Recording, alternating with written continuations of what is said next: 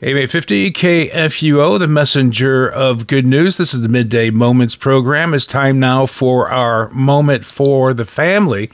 And today, of course, as always, for this segment, Dr. Mary Mann Simon. She's an author, she's a mother, a grandmother, and a wife, and a parenting and an educational specialist. It's so nice to have you on again with us today, Mary. How you doing? Thanks, Gary.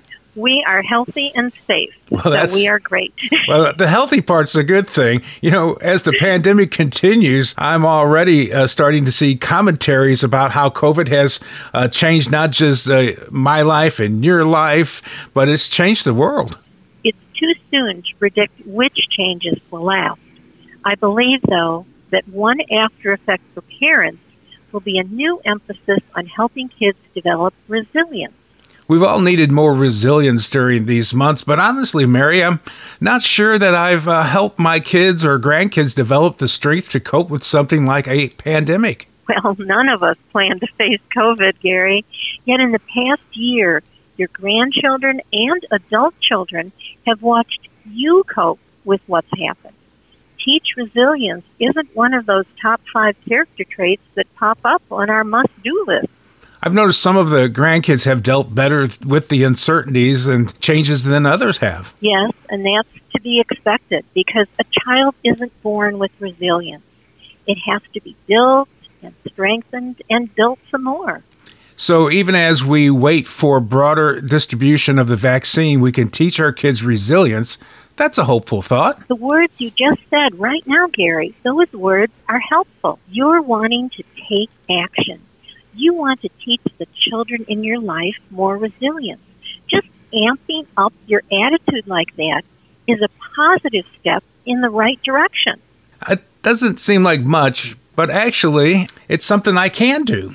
And that's an important point. You identified what you can control. You can control your attitude. You can't change the pace of vaccine distribution, which is really too bad that you can't do that. But the way you carry on without falling apart is a great role model. And I'm old enough to know that life has an ebb and a flow. There are good times and there are not so good times. Applying that maturity can help kids build a strong inner core right now, even as the virus hangs around. We know our children and grandchildren really well, so it's easy for us to build their self-esteem. That's a valuable contribution because building confidence helps build resilience.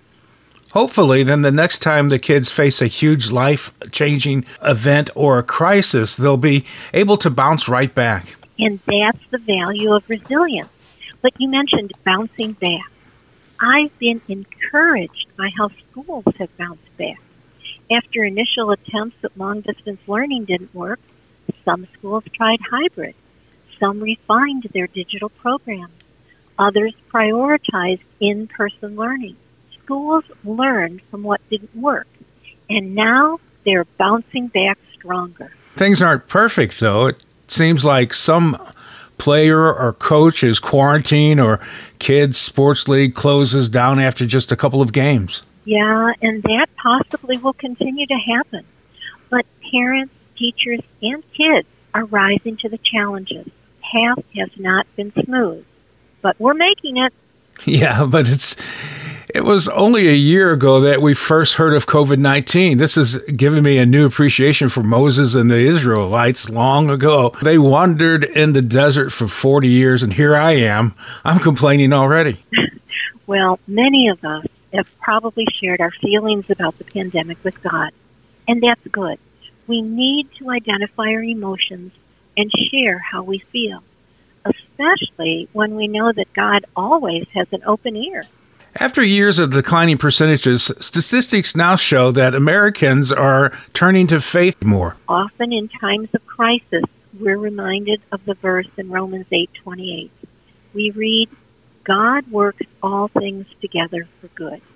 Perhaps the increased engagement with religion is one of the post-COVID trends that will stay around and be positive for all of us. I sure hope so. That sounds great. I agree. We are the messenger of good news, KFUO. Thank you so much, Mary, for being on the program today. Thanks, Gary.